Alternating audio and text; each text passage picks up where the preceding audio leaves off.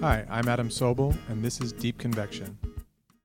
This is the last episode of the first season of this podcast. And to close it out, we have a very special guest. She's last, but definitely not least. Her name is Melanie Bielli, and while she's not as well known to climate scientists as most of the other guests we've had, she's very important to this podcast because she's an integral part of it. We've been calling Melanie in the credits my co-creator and creative director. And what that means is that doing the podcast was her idea in the first place. And she's been a full partner with me the whole time in thinking through what it would be about, how we would do it, who would be on it, and everything else. Until about 8 months ago, Melanie was also my PhD student here at Columbia. She worked with me and my colleague, Susana Camargo. Her thesis was on the extratropical transition of tropical cyclones, which is what happens when a hurricane or tropical storm turns into an extratropical or winter type of storm, as for example Hurricane Sandy did in 2012. And Melanie covered several different aspects of extratropical transition, including my personal favorite, a very original statistical model she developed to predict extratropical transition. She published 4 peer-reviewed papers based on her thesis and finished in 4 years, about as fast as I've ever seen anyone do it, defending her thesis just about a year ago in July 2019. And a couple months after that, she went to Caltech to be a postdoc with Tapio Schneider. So among other things, Melanie is the first junior scientist to be featured on this podcast.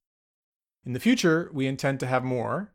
It's one of several ways we'll be diversifying our guest list, but it's very appropriate that she's the first. Melanie is a brilliant young scientist and an amazing person. Not that I'm biased or anything.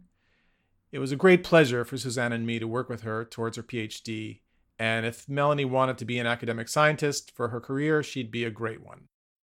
It doesn't look at this point like that will be the path she takes, but she's still figuring that out, and we talk at length in this episode about what Melanie's next career moves might be, so you can hear her in the midst of that process.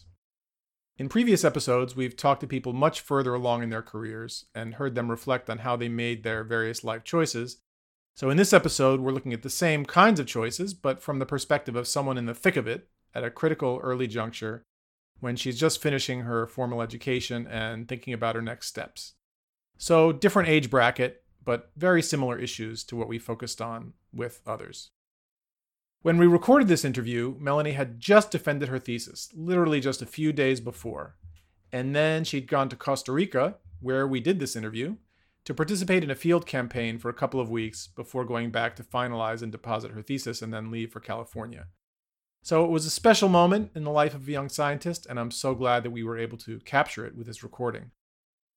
A couple other things about Melanie that didn't get said in the interview, but that are worth knowing. She speaks a lot of languages. She's a serious athlete and outdoors woman. As a graduate student, she commuted maybe a couple of times a week between Columbia's Lamont and Morningside campuses, about 16 miles each way. And she's the only person I've ever known, out of hundreds at least, to make that commute exclusively by bicycle. In the episode, we talk about a lot of things, though, in addition to Melanie's life to date, which we cover at some length, including religion and spirituality. We talked for a while about that, motivated by our both having spent some hours looking out at clouds on research flights. Academic versus private sector careers and how to maximize one's positive impact on the world, among other topics. And it's not just an interview about Melanie, but it ends up being about me too. It's much more a conversation than an interview, really. And I ended up talking a lot, more than I meant to, really. That's something I'm working on. But so be it. It was a great conversation with a very special guest at a very special moment. So let me stop talking and let's get to my conversation with Melanie Bielli. Cheers. L'chaim. Okay, Doc. I thought we could start with just where we are and what we're doing here. Yeah, so we are in Costa Rica on the west coast. It's cloudy. It looks like it's gonna rain, and I really hope it will stay dry for the next 2 hours, maybe, because we made a forecast that said that it will stay dry here. And so we're here for Utrecht, which, oh gosh, I don't even remember. It's Don't worry. Organization of Tropical Convection in the Eastern Pacific. Sounds right to I me. think. It's an Yeah. acronym like something like that. Something like that, yeah. Yeah, it's a field campaign. And we're up on a hill. We're at the top of this hill in this beach resort hotel where all the scientists are staying.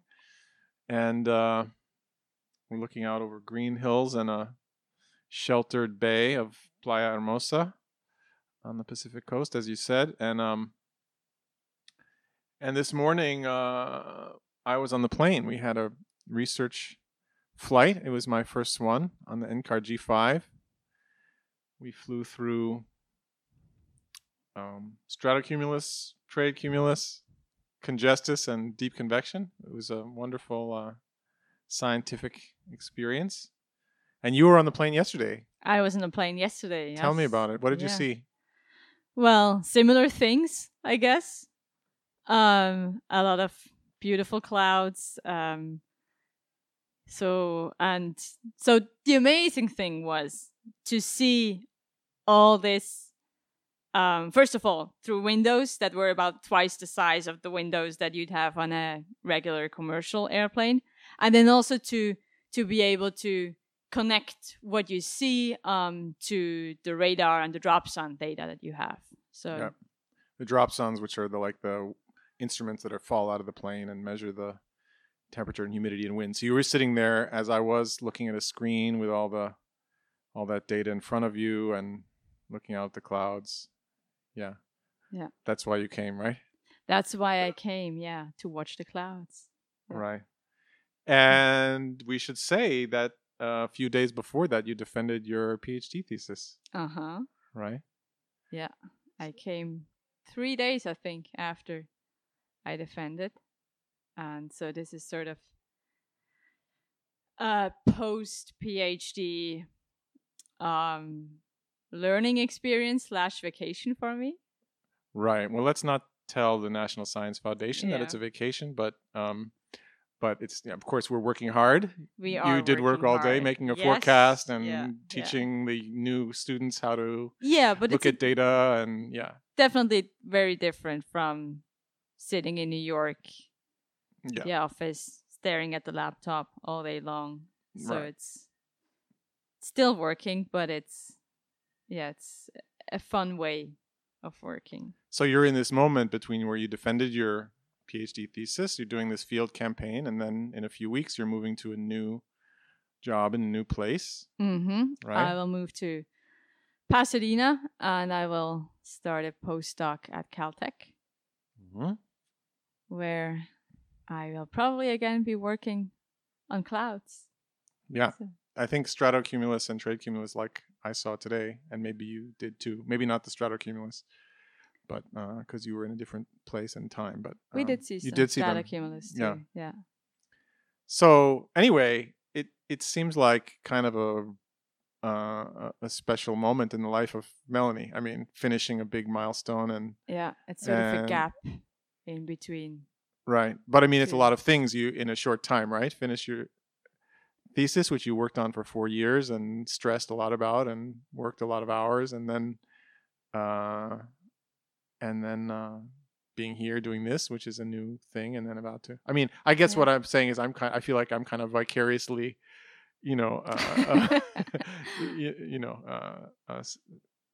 experiencing this a little bit. Seeing you go through this. Yeah, no, moment. it's an exciting time, definitely. And I'm enjoying this. It's kind of like I feel mentally I still haven't really caught up. So I know, of course, that the PhD is over, Yeah. but I still think of myself as a PhD student. So even though you started to call me Doc, I Yeah. haven't updated that yet.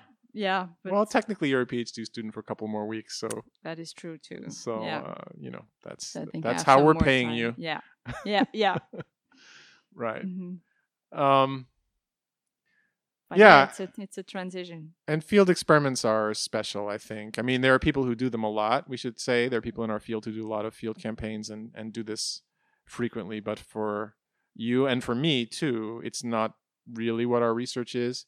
We're modelers and data analysts and computer jocks, basically. Mm-hmm. And so this is a sort of special opportunity to come along and help out and see the weather close up and personal and, you know, experience it firsthand and see how the data is actually made that normally we just get from somewhere else. Yeah.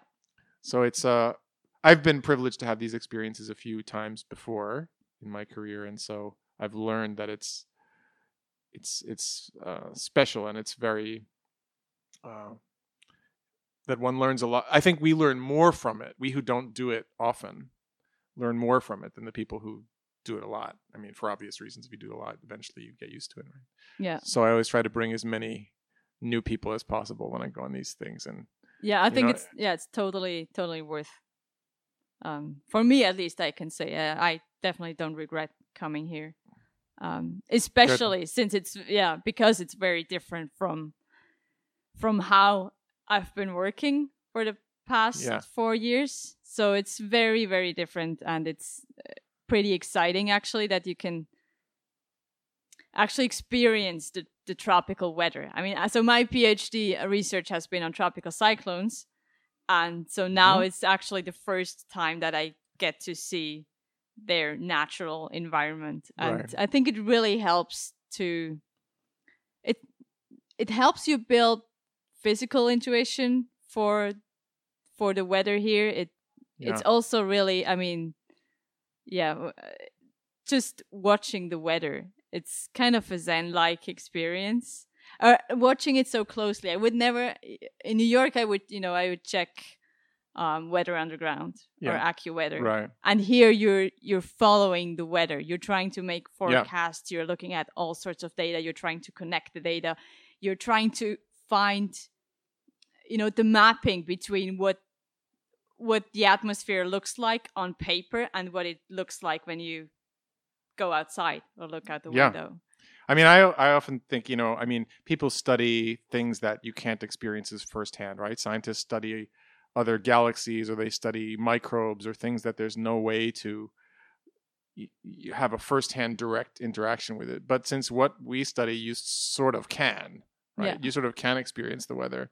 So it's really worth it to do that. And as you say, most of what we're doing here, you could do sitting in your office in New York, but you don't.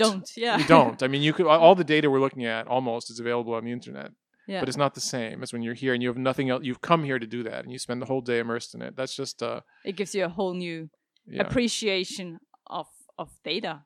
That's and of the phenomenon that you, not just the data, but what the data means, and So anyway, we're in agreement that this is worth doing. Yep, absolutely. Yeah.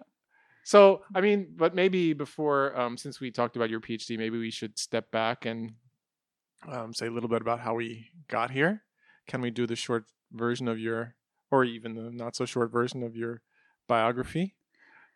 Yeah. So, what's the short version? Well, where should I start? Let's start with. Well, let's do the Melanie origin story, at least the basic version. So you come from Switzerland. I come from Switzerland. Yeah, I was born and raised in Basel, which is the city in the northwest of Switzerland. Had a happy childhood. Went to ETH Zurich then, so got my bachelor's degree and my master's degree there. Yeah. And so my master's degree is in atmospheric science, and after I was done with that, I decided to work for a reinsurance company, it's Swiss Re.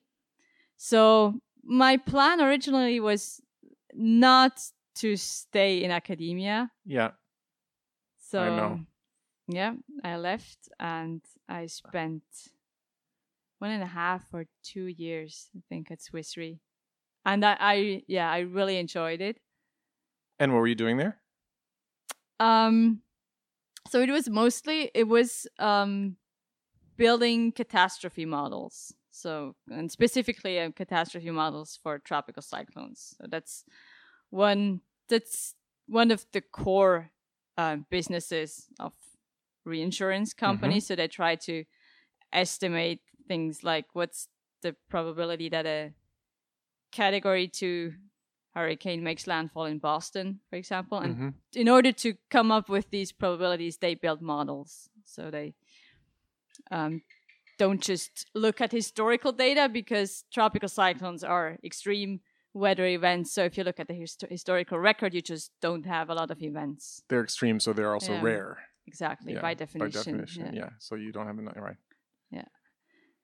So yeah, I was in the team that develops these models, and then I decided to give this a try with the academic career after all, or at least to go back to academia for a PhD. Yeah, what were you? I mean, we've talked a bit about your future and already, but in the short term, but what I mean, so what were you when you decided to get the PhD? What was your thought process? I mean, were you thinking beyond that, or were you just thinking, well, this is fun for a while and did you have actually a trajectory? I went into the PhD thinking that I would not stay in academia in the long term. That was, I remember thinking that, or realizing that I enjoyed research enough to want to go back and dedicating a couple of years just to that. And then what? Or you hadn't thought that far?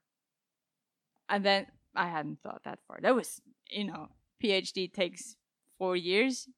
That's way beyond my planning horizon. Right, but a lot of people would think, well, if I'm going to invest 4 years, it has to be for some other reason. Oh, I just thought, like, in general, that having a PhD, I think it can also serve as something like an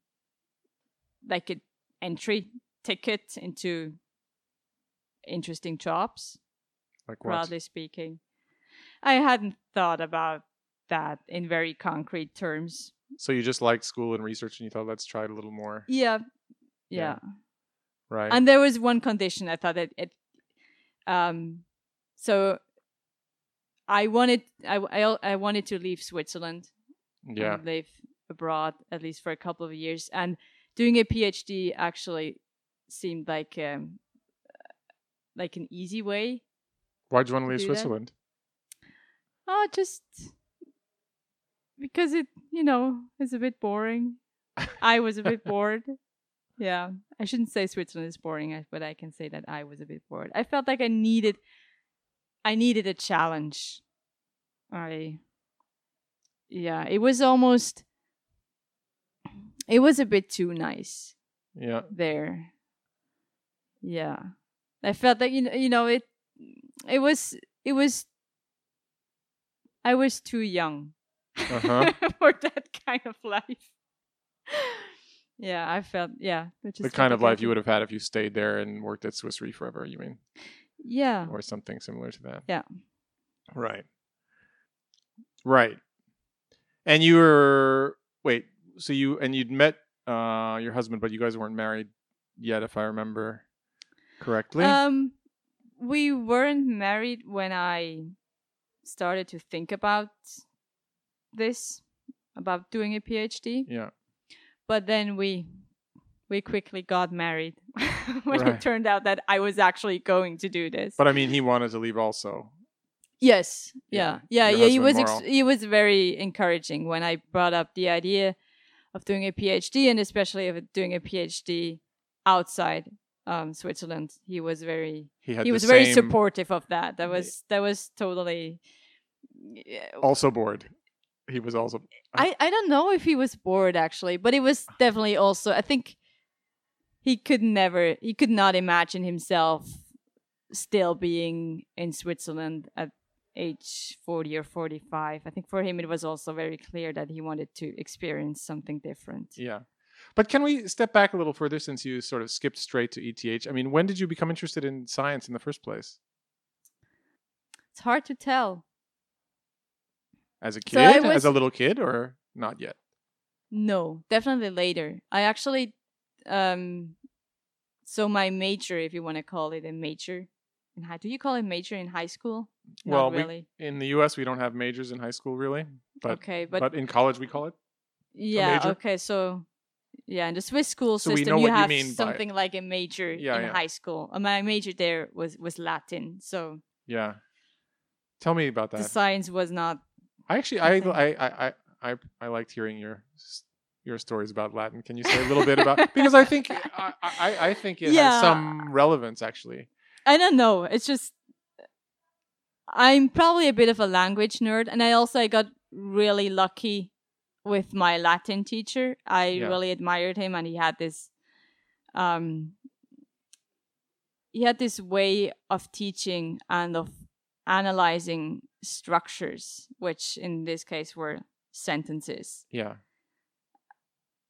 That just I found completely fascinating because you went from trying to decipher like the sentence, so you broke it into its different components and you tried to put the components together and to somehow get at the meaning of the sentence. Yeah. And there was an additional layer. I mean, it was Latin, and sometimes there was not just meaning, there was even beauty in it in the end, if you did it right. Was there any particular text that you found the most beautiful? Or just the process of learning the language? It was in general, it was the process of it, the analytical approach to language. That's what I really loved. Yeah. And then there was, I don't know, what's the Ovid in English? I don't know, Ovid? Ovid? Yes. The reason I asked about this, I mean, I liked your story about Latin, not only because, for a couple of reasons, but the reason I ask about it is because, I mean, I should say now that you did a fantastic job as a PhD student. It was a pleasure to to advise you and to watch you, do your research and become a mature scientist. In many ways, you were a mature scientist when you showed up already. But one of the things that was really the most unusual is how well you write. There's not many, for many scientists, writing is really a barrier. It's something that stops them. That's painful for them, and that is kind of the part they wish they didn't have to do. Mm-hmm. But for you, it seemed like, even though you sometimes would say, "Oh, it's hard," and I don't know what I'm writing, but it didn't look hard. I mean, it seemed that you were able to write quickly and well, and we didn't have to edit your writing hardly at all. And so I just thought that had to have come from somewhere, and it seems like the Latin must have had some role in that. Yeah, hard to say whether that was maybe the fact that I wanted to learn Latin was also just a consequence of a natural disposition to languages. Cause and effect is hard to untangle, but, and especially writing English is not your native language either, and you write precisely and perfectly in English. I mean, the grammar is, and the grammar is not what makes it, is not what makes it good, but you have perfect grammar also. So it just seemed like this is part of a grammar nerd. Yeah. But I think many scientists don't appreciate that. I mean, I'm a scientist also who likes writing. I've always seen writing as part of the process that I like and that I want to do and that I get satisfaction out of. So I sort of identified with you, watching you do that. And so I like this story. Yeah. Did it have any, and you grew up Catholic also, so Latin is the language of the church. Did that have any? Absolutely. I wanted to learn Latin mostly because I finally wanted to understand the prayers. Really? No, that was a joke. No, that was. I don't think that there's any connection between my desire to learn Latin and my growing up Catholic. But yeah, it's true. I mean, what do you mean when you say I grew up Catholic and my parents are both Catholic, and we actually used to go to church as kids. To me, that's the definition of Is that growing up in any religion. Is your Okay. parents give it to you, Yeah, and you do it because that's your family. Yeah, but there are different levels of doing it, or like, yeah. What's your level? I went to church sometimes on Sundays, but it was different for my parents. For example, my mother, I remember she told me that she had to, I don't know what's this. You have to confess, like you have to go to confession, like once a month. I've heard about that. Yeah. Okay, and then you have to, tell the priest about all your sins. Yeah, I've seen this on TV. Okay, basically, that's how I know so about this was real life for my parents, or at least for my mother. I don't know if my father actually had to do it as well.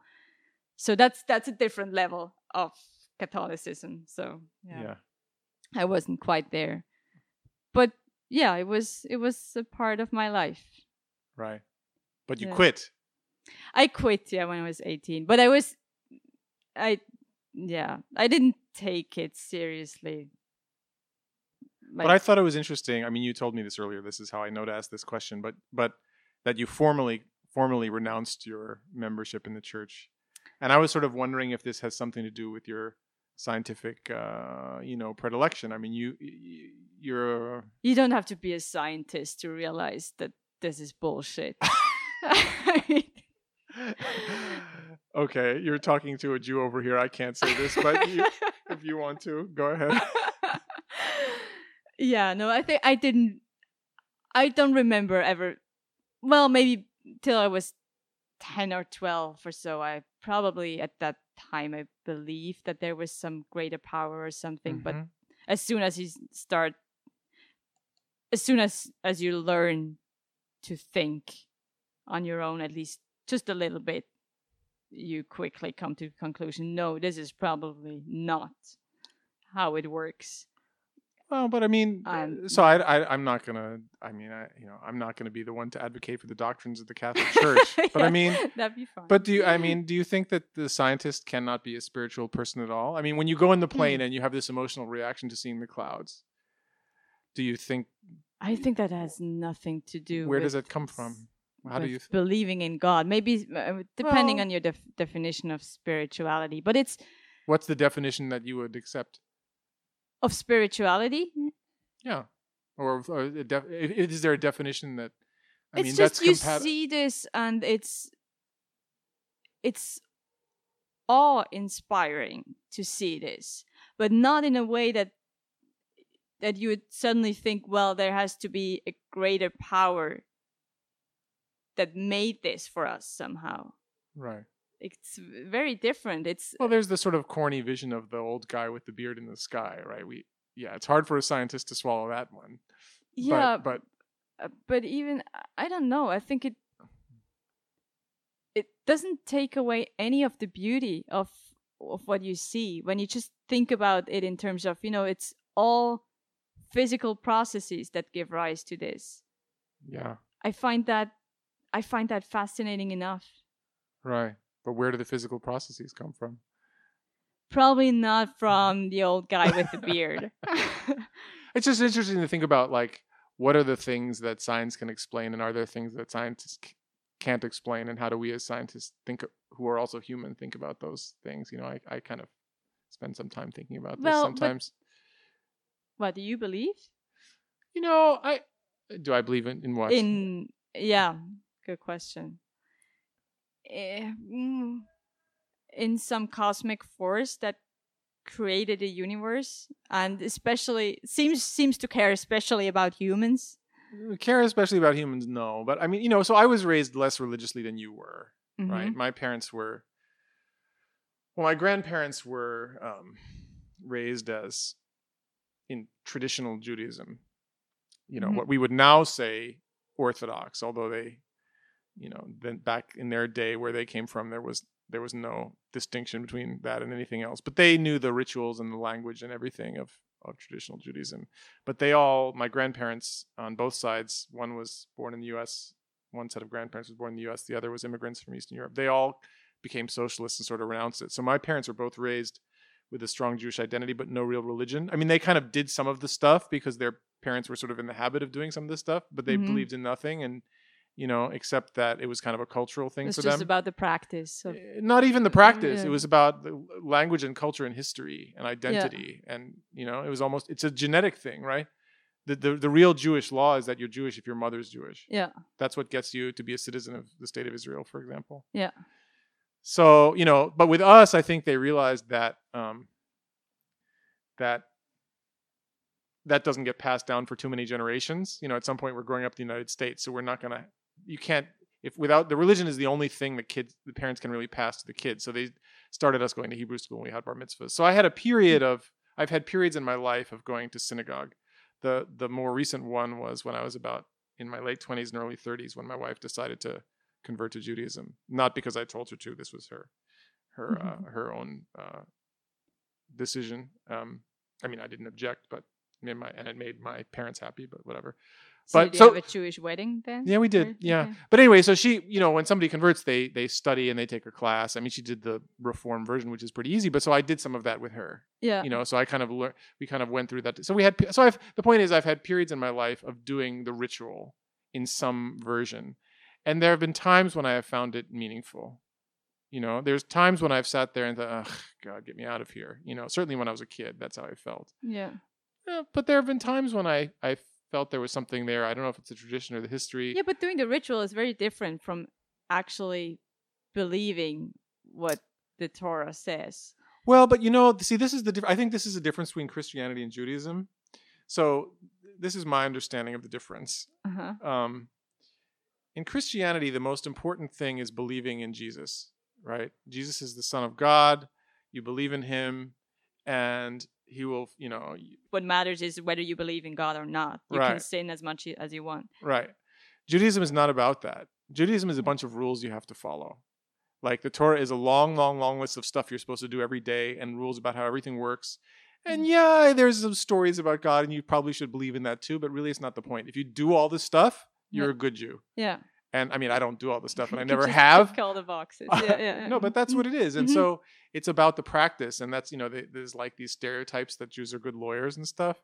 I think that's where it comes from. It's like following rules. And if you look at the really Orthodox, they Wasn't that's kind of hypocritical? You just have to follow the rules. It doesn't matter whether you actually if you read the believe Torah, in the rules. No, the Torah is a covenant between the chosen people and God, right? They make a deal. God says, "I'll be God to you, and you do all this stuff, and we're going to get along Jewish fine." Perspective, yeah. So it's a negotiation, yeah. Yeah, it's a deal, and it's expressed in the history. Then there's a history that comes out of that.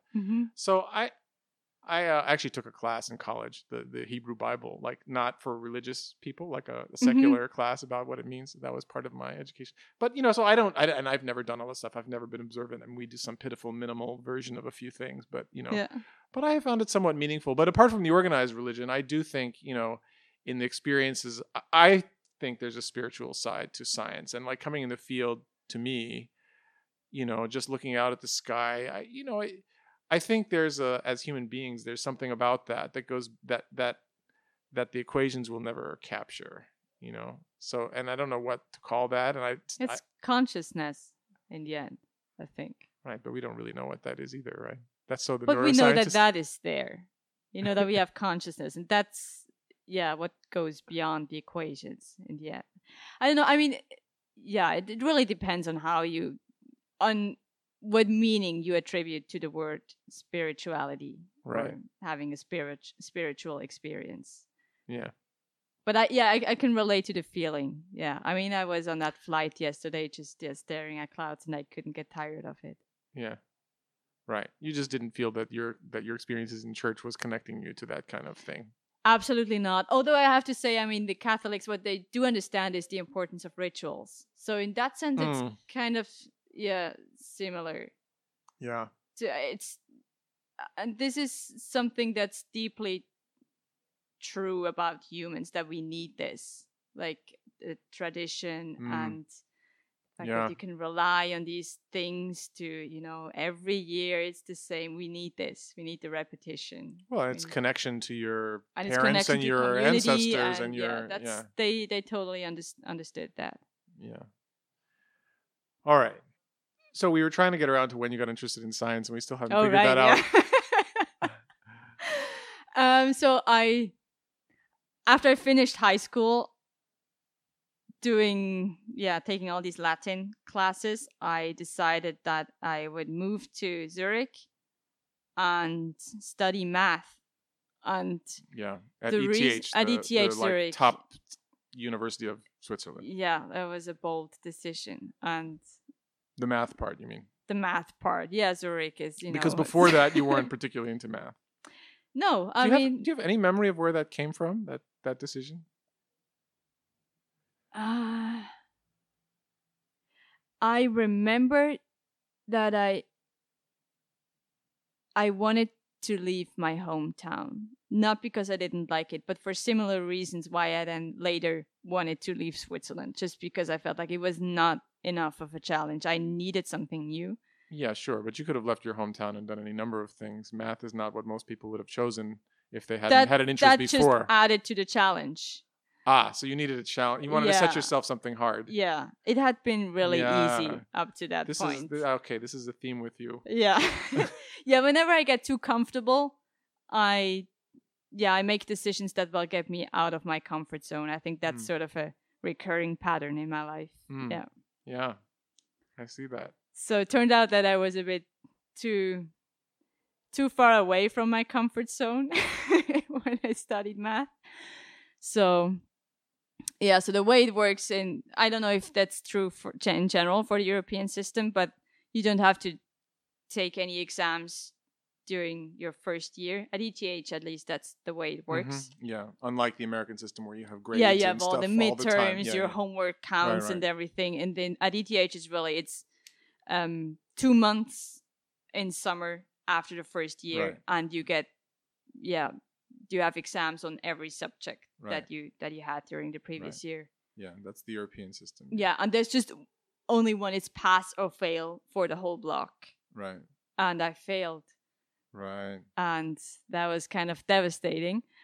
Yeah. But that can we? So I don't want to interrupt you, but I mean, I'm sure it would have been devastating for anyone, but I also get the sense that as a kid, you must have been like good at stuff, right? I mean, yeah, is that true? Yeah, that is true. I never had to work, and I mean, I was a diligent student, but it also took me almost no time to do that. And you had some hobbies and things. What are the other things you did as a? I had hobbies. Yeah, What other things did you do? I played the flute. And you were good at that. I was.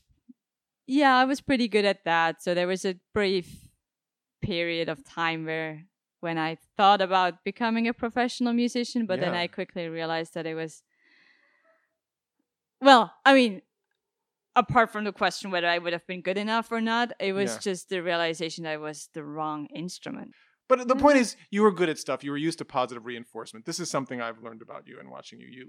You do really well at things. You work really hard. But if you get a bad grade, you're really unhappy. You're wounded.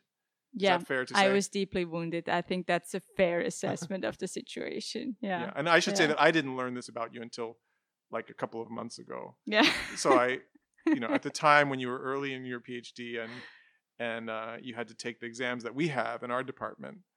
And you didn't talk to me too much about it, but you were like... I tried to communicate to you how stressed out I was about those exams. Yeah. But I got the impression that you sort of didn't believe me. It's not that I didn't believe you, it's that everyone stresses out about it, so it just seems sort of normal. And I could look at you and, I've seen by now a lot of students go through and pass and fail.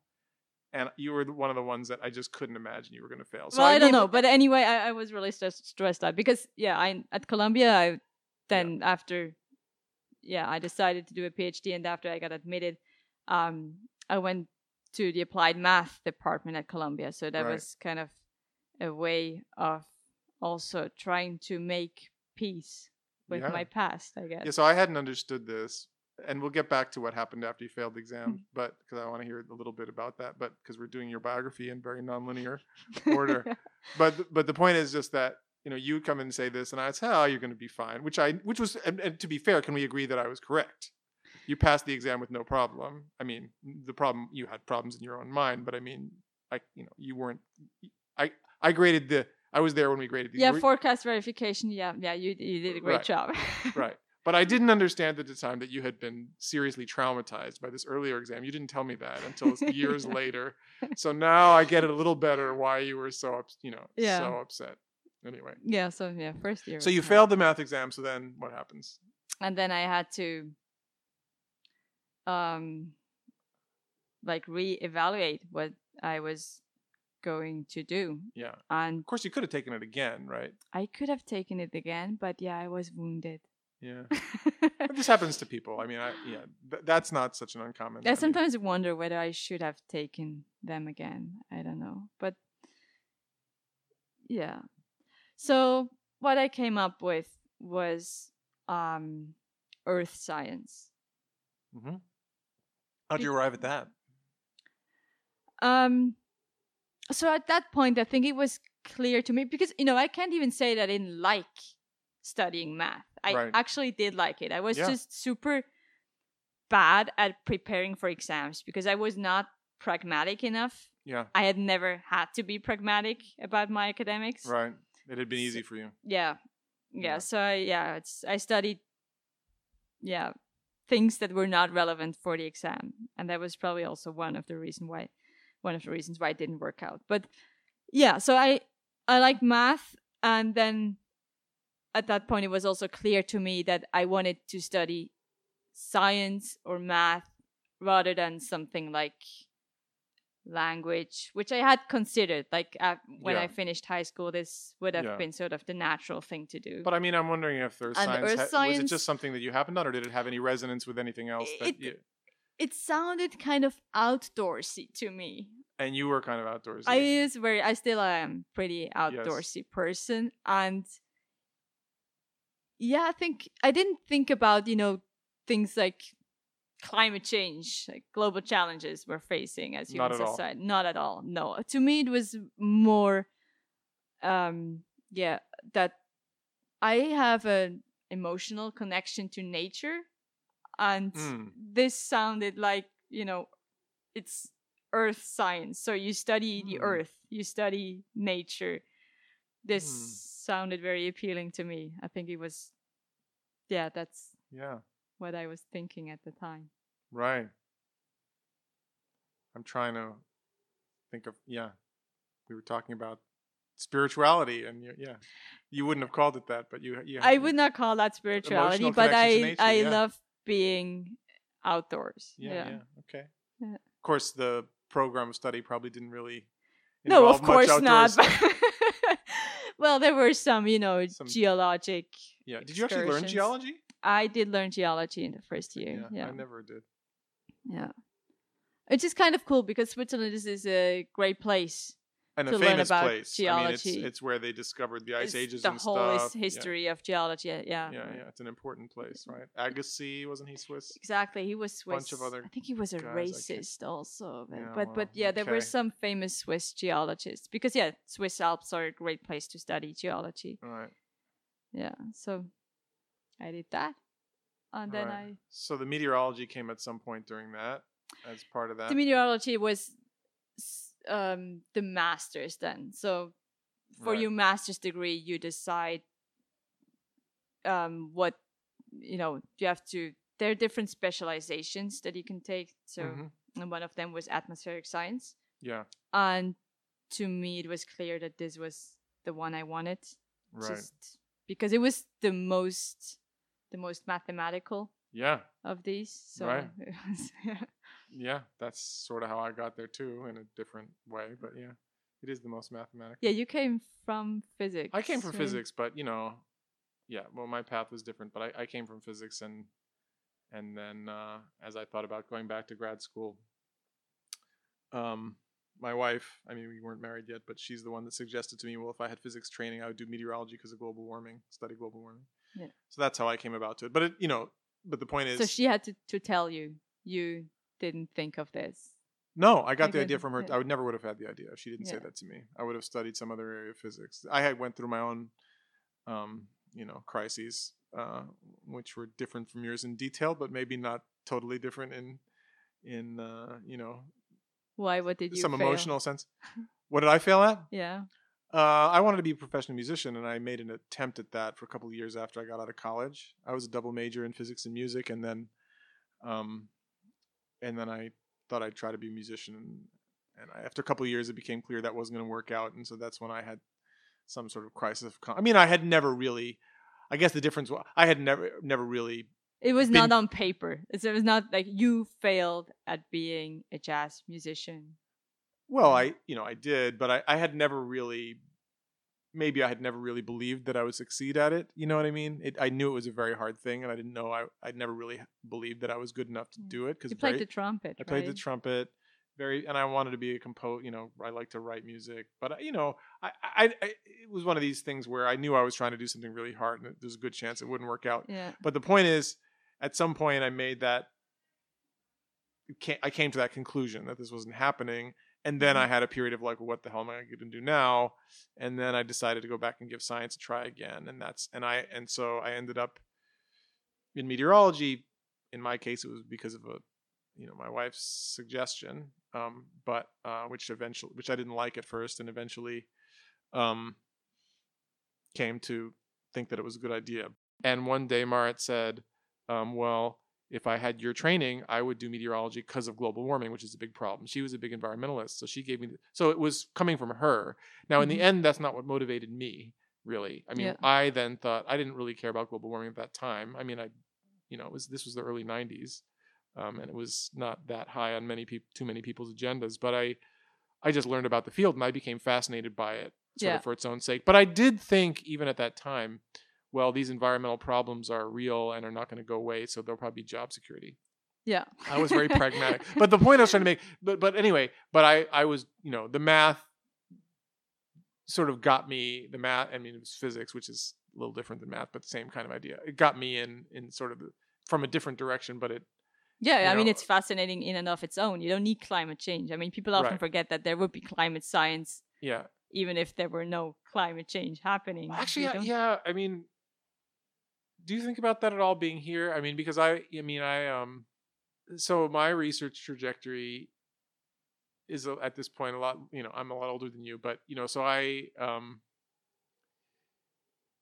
do you think about that being here? I mean, well, let me ask a different question. I mean, so you've now been doing this, you've been in this field now for a while because you did the undergraduate degree, you did the master's degree, just to get through the facts of your biography, and we can come back and cover points in more detail if we need to. But you did a master's degree in meteorology, right? Yeah.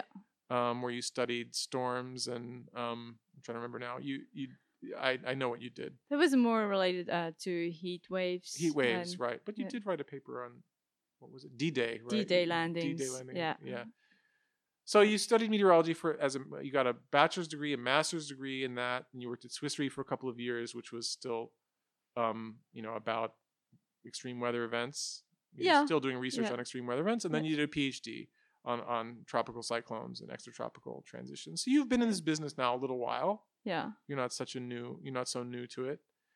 So, and is it safe to say that your interest in it through this time has still been sustained by just the joy of science? I mean, the intellectual challenge, and you're not primarily motivated by some social consciousness or. No, I'm not. Or something. I'm motivated by the science, by the problem. Do you feel a social consciousness about it also? I mean, does that relevance mean anything to you, or?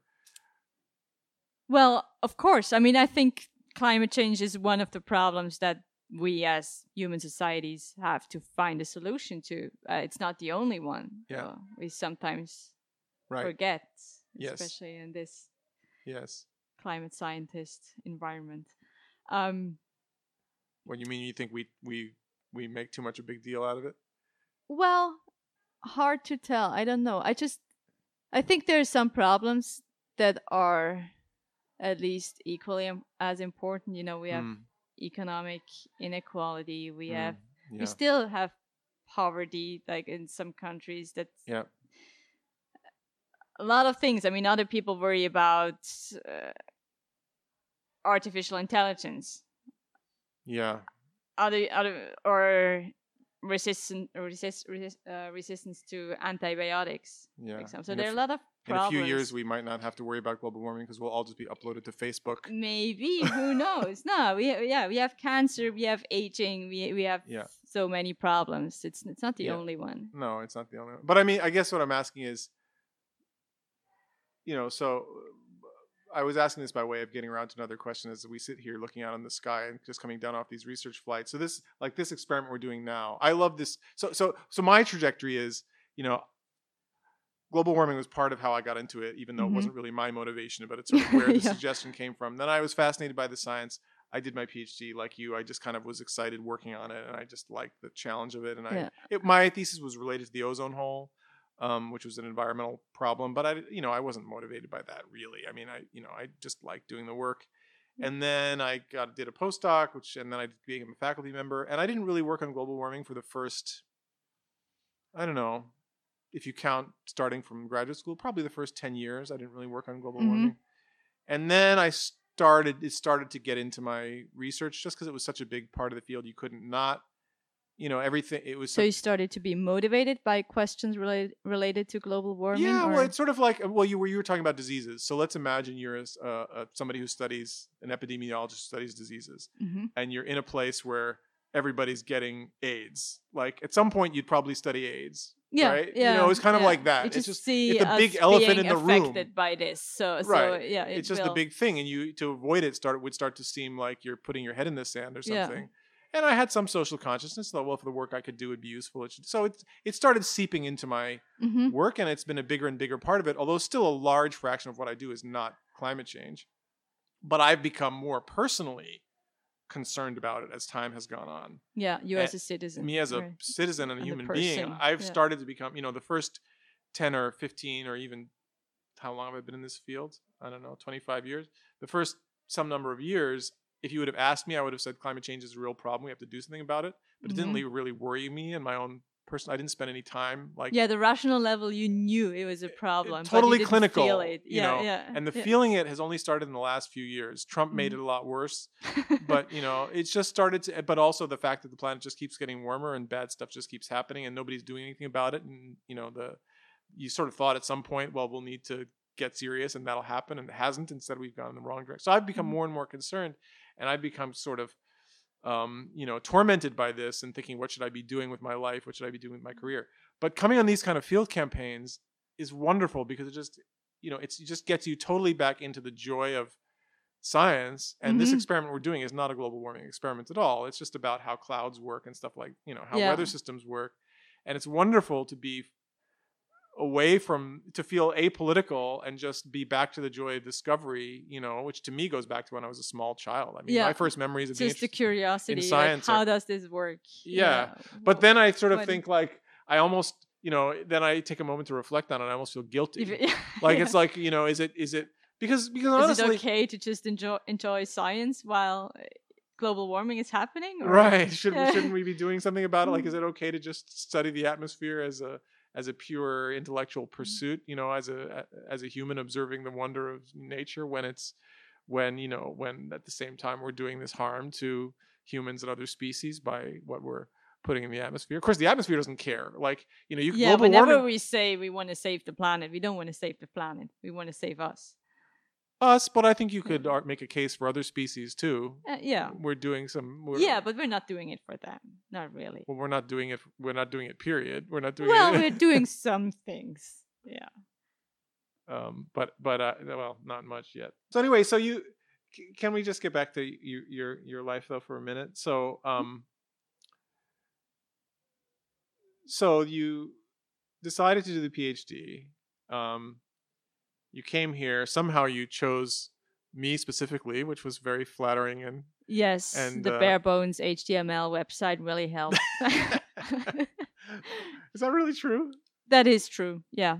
Why did that appeal? So we're talking about my crappy webpage, which I coded in 1997 when I was a postdoc, and has updated lists of papers, but really looks like it looks terrible. So why was that? I just liked that it was so matter of fact, it's just like, okay, this is me, this is a crappy picture of me, these are my publications, this is my CV.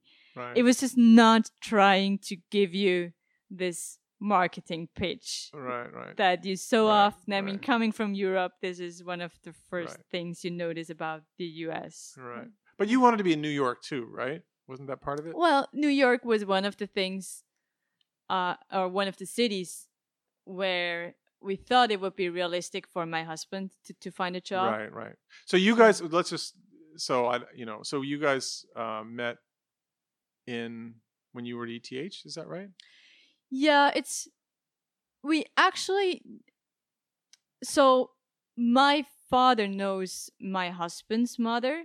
Oh, So we okay. kind of knew of each other's existence, like Oh, really? from when we were kids, but Oh, we really? never really knew You're from each like the other. same town? They were from from Basel? the same, yeah. So that Uh-huh. was different, not Basel, but they were, yeah, we're from the same village.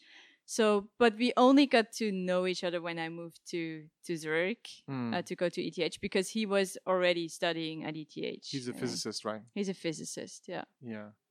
So New York was and then he got his PhD, but he wasn't fixated on an academic career either. He I knew guess. that he didn't want to go for an academic You guys career. are on the same wavelength about we that. were totally on the same wavelength about that, yeah. Right. Mhm. So New York was the good choice. So you came to Columbia. You did your PhD thesis on extratropical transition of tropical cyclones, which we should say that is not a topic. So you had two advisors, me and my colleague Susanna Camargo, who I've worked on hurricanes with for a long time. And I guess we should also say the other thing about this that was kind of a personal, sort of had the personal connection to my story, was that the topic of your thesis was something that, although we'd worked on hurricanes, Suzanne and me both, together for many years. Yeah, but extratropical transition was new for extratropical transition, which is when the hurricane turns into a mid-latitude storm, a non-tropical storm. We had not worked on that, so we sort of giving you a new problem. And we'd gotten interested in that because of Sandy. Yeah. Which was a storm that underwent extratropical transition before doing this devastating damage to New York and the whole area around it. That ended up changing my life because you were there. I was there. I got sucked into talking to the media a lot, and that sort of made me more aware of made me feel that my science should have or could have some kind of societal role. And I ended up writing a book, and that gave me sort of more of a sense of. Oh, but then that started way, like long before Trump and midlife crisis. It started before Trump, but before Trump, it was sort of, it wasn't a crisis. It was sort of like, oh, people care about the work that I'm doing. Maybe I can do something that will matter to the world in a different way than writing papers does, right? Yeah. So that topic grew out of that. And so you came and we gave this topic to you, and we said do something with it, and you had great independence, and we didn't really need to teach you particularly much, and it was sort of very you were just an excellent student, and it was it was wonderful to work with you. But so what was the point?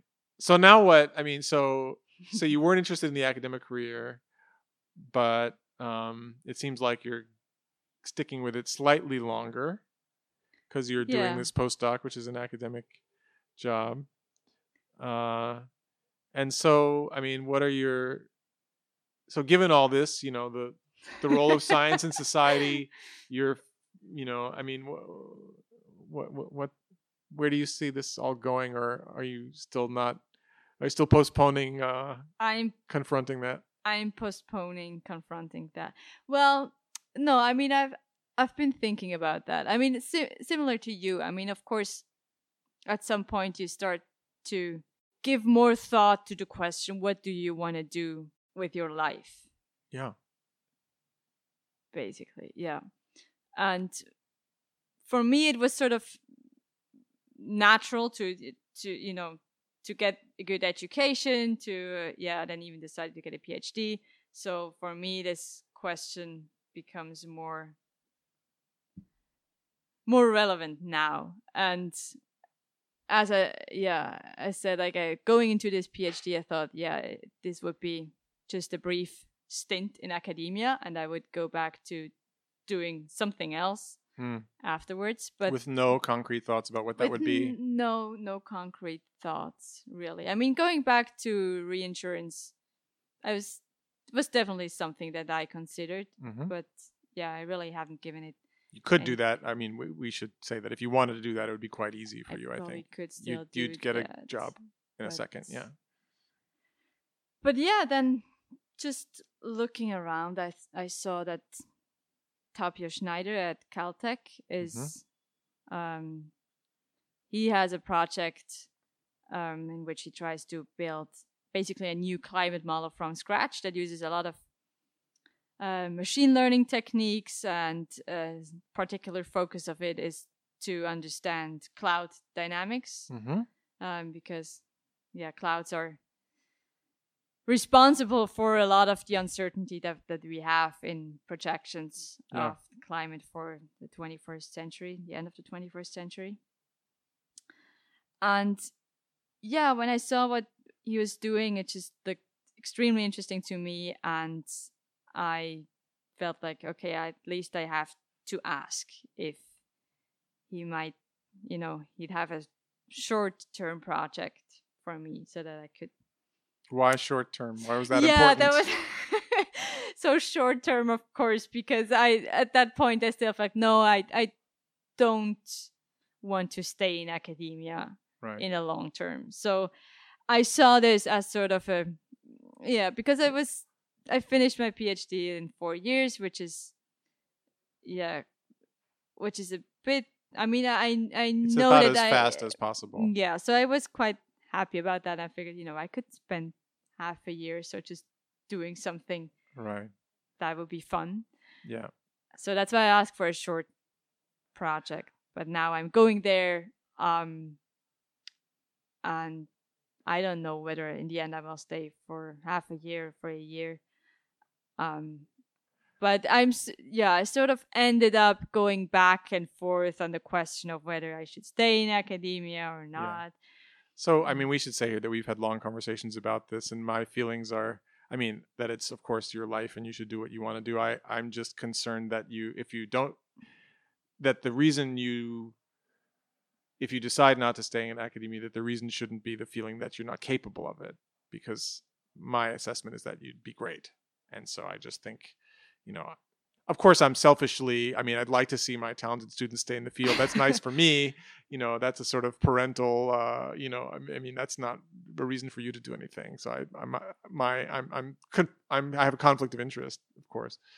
But so we don't need to replay all of that. But what, I mean, can you say what are the reasons why? I mean, in other words, you're describing this all that academia versus private sector. Well, you've made this decision up front that despite doing a PhD, which is the thing the natural thing one would do from there, is become an academic. Now, many people don't, right? Many people choose other careers, and that's fine. We don't think that everybody who does a PhD has to become an academic. I don't believe that. I mean, I don't think that other people who do other things are failures, or that they've that they're making a wrong decision in their life, but you sort of had this, but it's kind of unusual to have somebody who comes into it having decided already before they even start that they don't want to continue down that path, especially somebody who's as good at it as you are. So I'm just kind of, I mean, I don't want to torment you any more about it than I already have, but I mean, part of the reason why I thought that I would not stay in academia in the long term was really, I didn't think that I'd be good at it. So that was, and I'm trying to accept that you have a different opinion on that, and Susanna has a different opinion on that too. So I'm working on that. But even so, I mean, other thoughts I have on that was, I mean, staying in academia would mean that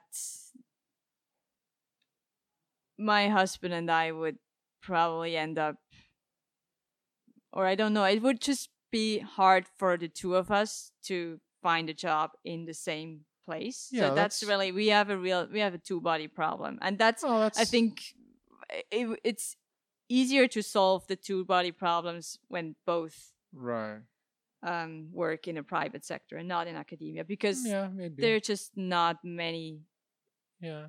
positions in academia. But another thing is also that, so we were talking about, okay, the question of what to do with your life. And I think one thing I really want to aim for is having a positive impact on society. Yeah. Somehow. I really do think that, especially, I mean, climate change is not a problem that we can solve with more science. So I can't see myself having a big impact by means of working as a climate scientist. Yeah. Well, I mean, so to take a step back, I mean, the two-body problem is a real thing, but the worst two-body problems are from two academics usually. Those are the people who really.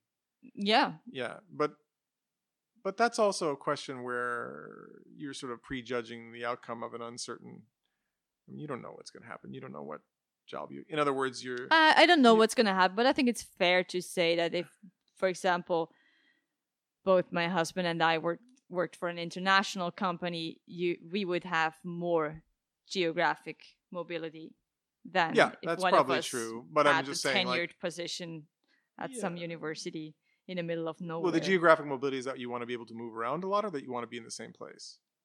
I think we want to move. At least I want to move around. Okay.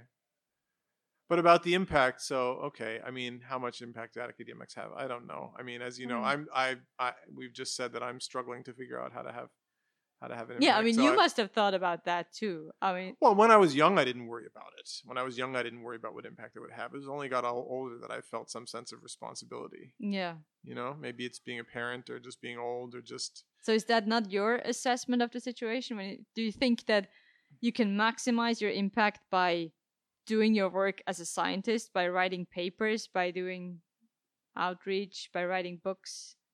Well, the question of how I personally can maximize my impact is complicated, because I have a different decision process than you, right? I already have a stable career that my basic job description is not going to change, but I have the flexibility within that to do different things. So my question is, within the position that I'm in, how can I use the flexibility and the status and the power that I have to do the most that I can? And I'm under no illusions that I'm going to have a huge impact in the world. But so you would not consider a radical career change? Like what? Becoming a politician? Oh, no. That's not going to happen. No, I'm not going to become a politician. Well, there's an argument to be made that, if you have success as a politician, then you actually do have some power to. Yeah, I mean, it's just not for me, I mean, but also, I mean, I this is where I think it's interesting. Like, when we talk about this, and we've had a few conversations about it, you sort of talk about it in terms of maximizing your impact, like you're solving some optimization problem, And to me, I don't really. I mean, I think we all have to live our life, right? We have our spouses and our families and our, It's a maximization problem under some constraints.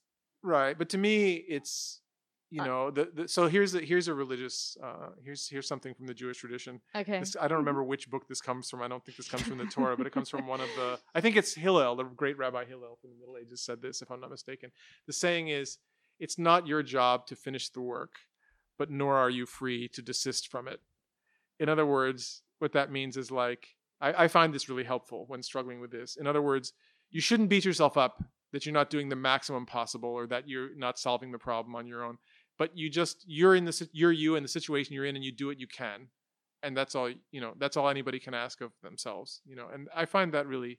Yeah, helpful. Well, most people don't do what they can, and I mean, I'm not. I mean, this makes me sound like as if I were, a super altruistic person. That's not the case. I mean, it's like the optimization problem. It takes into account not just the planet's well-being or societal well-being. Right. It takes into account my own well-being as well, and prioritizes my own well-being. But this is why I have this argument with you, because I've just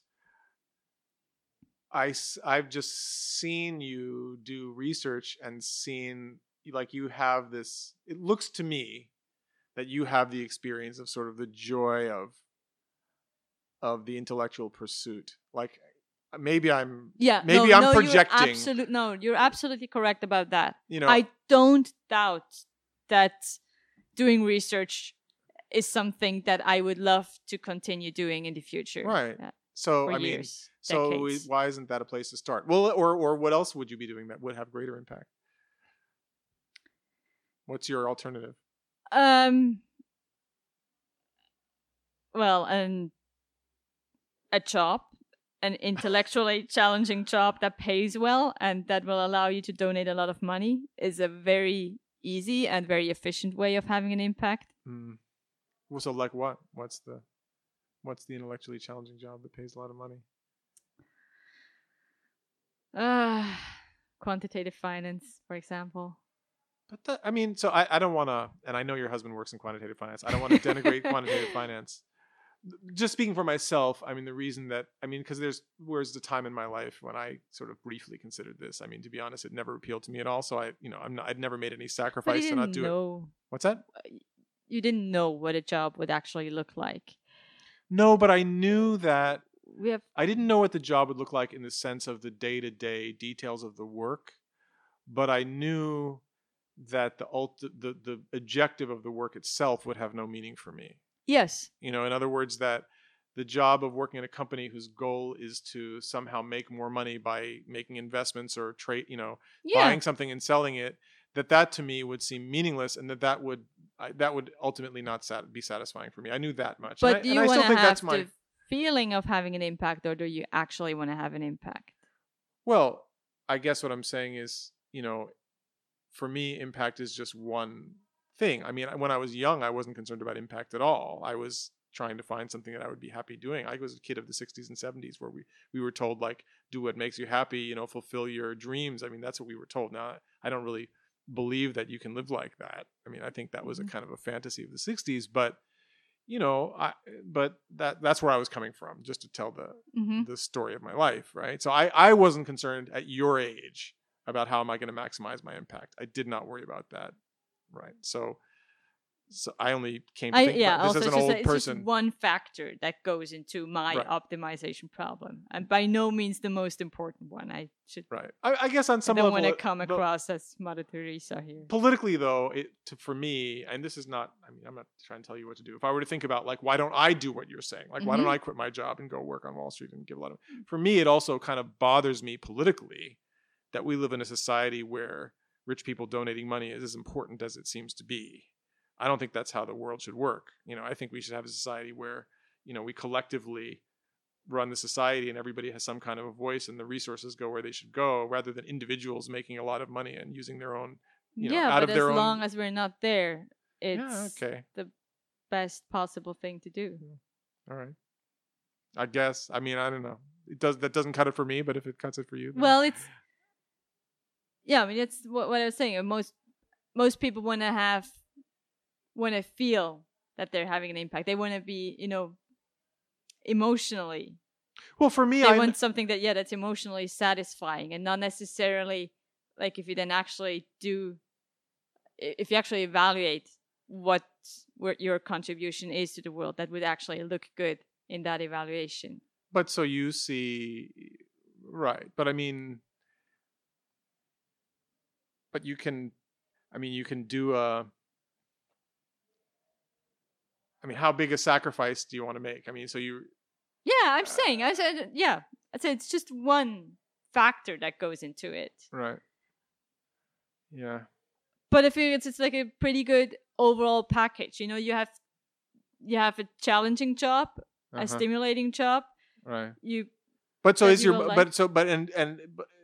it so? Because Mauro, your husband, has a job like this, so that's what's given you an insight into how it... Yes, I think so. Yeah. I probably, if you had asked me 5 years ago, is that something that you'd consider, I would have like no brainer, no.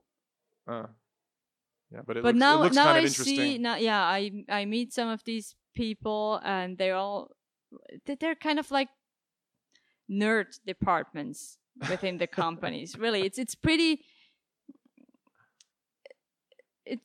people are pretty nice. It's pretty scientific. A lot of them have a PhD. Oh, that I know. I mean, yeah. But it's almost that's like for sure you true. can't really say an academic environment, but it's Yeah. it's not the way you picture it, like from Wall Street movies. Oh, I It's don't picture it very any unlike particular that. way. Yeah. Yeah. I know there's a lot of physicists and math nerds working there. Yeah, so your That day-to-day started- work yeah. is pretty interesting, you know. And of course, I mean, you don't really feel like, you know, you're working directly on solving a global challenge, Yeah. but you can make up for that. And it's, yeah, that's why I'm saying that you look Yeah. at the package. It's But then then this opportunity came up to change fields, and you suddenly had the idea of working in that's something another biomedical. thing. Tell me about that. Yeah. Okay. So when I was thinking about this academia versus private sector, I realized that one of the factors that go into this decision is really the impact. And since by working in academia, you don't make a lot of money that Mhm. you could then donate, I figured then if I am to stay in academia, then I should try to directly work on one of these global challenges. Mm. And well, I think that climate science is not a field where you can do that because, we talked about it. I don't think it's a science problem at this point. Yeah, we're more or less in agreement on that. Yeah. I mean, not that I think science has to be part of it, and I think scientists have to be part of it. So I don't think that being a climate scientist is irrelevant or means that you have no impact. But I agree that the problem is not going to be solved by a breakthrough in climate science. Yeah, it's maybe a politics, breakthrough in alternative energy technology. Yeah, or something, technology. but, Yes, yeah. engineering. Yes, I see a huge potential for engineering in solving climate change. Right. So we're agreement on that. So then, okay. So then, what's the alternative global challenge? Yeah, something like cancer. Yeah. So For- and so so- the so- opportunity came up, and you're actually considering I'm this. considering, applying for. It's called the Schmidt Science Fellow program. Yeah. And so this program, the goal of it is to allow people who have a PhD to transition into a field that is outside their Right. PhD focus. So I'm thinking about applying. I actually have applied there. Yeah. Do you think part of that is your sort of, need to? I mean, it's just another new challenge to, a need to study a new thing. And Yeah, absolutely. That was like when I read the description of that program, I got really excited just because of the opportunity to learn something new. Yeah. I think that's also, when I thought that I would, after getting my PhD, I would go back to private sector. It was also a reaction to that, to the sense that it would now be the most natural thing to stay in academia. You can see all your peers starting these postdoc positions, and that makes sort of my natural reaction to that is, let's not go with the flow. I don't know where that comes from, but this is that one, even after knowing you 4 years, that one you managed to surprise Suzanne and me with that one. Just like I told Susanna, like, she wants to be a cancer researcher now, and so Susanna said, "Wow, she's really something. Where did she get that one?" It's like, that's I admire it. I wouldn't know. That's I hope it. So if they think if they offered you that, you might do it. I have a feeling that if I get a chance to do it, that I won't allow myself to say no. All right. Well, see, my feeling about it is that, so this particular fellowship is one thing, right? So you phrase this as, well, this opportunity came up, and so, that's how you kind of chose. The other things is like there was a particular place or you could go, or a particular person you could work with. But my feeling is, if this is something you want to do, you could do it, whether you get this particular thing or not. I mean, you could find a way to. It would be hard. Well, you mean to get. If you really wanted to work as a computational biologist, in my case, like with my background, that's. I mean, you have a PhD in applied math. You don't have a very competitive CV for doing something like that. Don't undersell yourself. Yeah, I don't know. I mean, what do I know? That's not a field that I know, but I have a feeling. Yeah. I mean, it's not something I had been thinking about like before that opportunity actually came up, before I learned about that program. I mean, It this was is a very spontaneous reaction. So I to guess that. this is. I guess I'm trying to, when it comes to like staying in academia or being an atmospheric scientist, obviously I'm self-interested and I have my own. I'm too I'm too emotionally engaged in your story for you to listen to me too much, and that's fair enough. But I do but- listen to your opinion. I Just know you. once. I know you do, but I mean, you should make your decisions based on what I say. But just as sort of an old person, who's been around the block a couple times, and who's watched a lot of people do a lot of things, I would say that, I think it's good. The right advice is that if you find something and you want to do it, don't give up on it so early just because the opportunity doesn't fall on you, right? In other words, Yeah. I mean that shouldn't be the reason you choose things. Going forward, I realize that this is something I really want to do, then I might try to push harder. It's just as I said, it's something that I hadn't thought about before. I watched myself having this reaction to the way that it's described the program. Yeah. So maybe I realized that this is really like the path I want to go. Go to Caltech, and while you're there, walk into all the labs where people do this stuff. That is exactly the plan. Hang out. Oh, okay, good. Mm-hmm. Good. Yeah. All right. Well, I wouldn't understand what you're doing, but I admire it. Yeah. You can explain it to me. I will come give a talk. Yeah, that would be good for the cancer students. cells. The applied math climate scientist turned cancer researcher. You would have the most unique CV on the planet. We would definitely want you to explain that to the students. All right. It hasn't rained.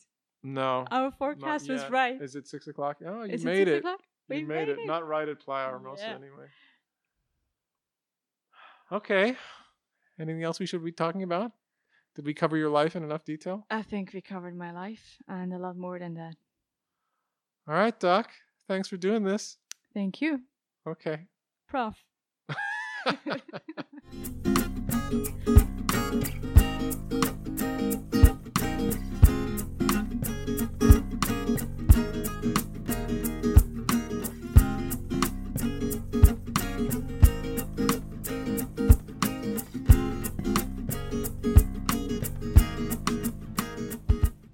What a conversation and what a guest, right? I don't know what Melanie's going to do next in her life, but I know it's going to be great, and I'm really excited to see it. And in the meantime, I'm so happy that we got to record this conversation and that you get to hear it.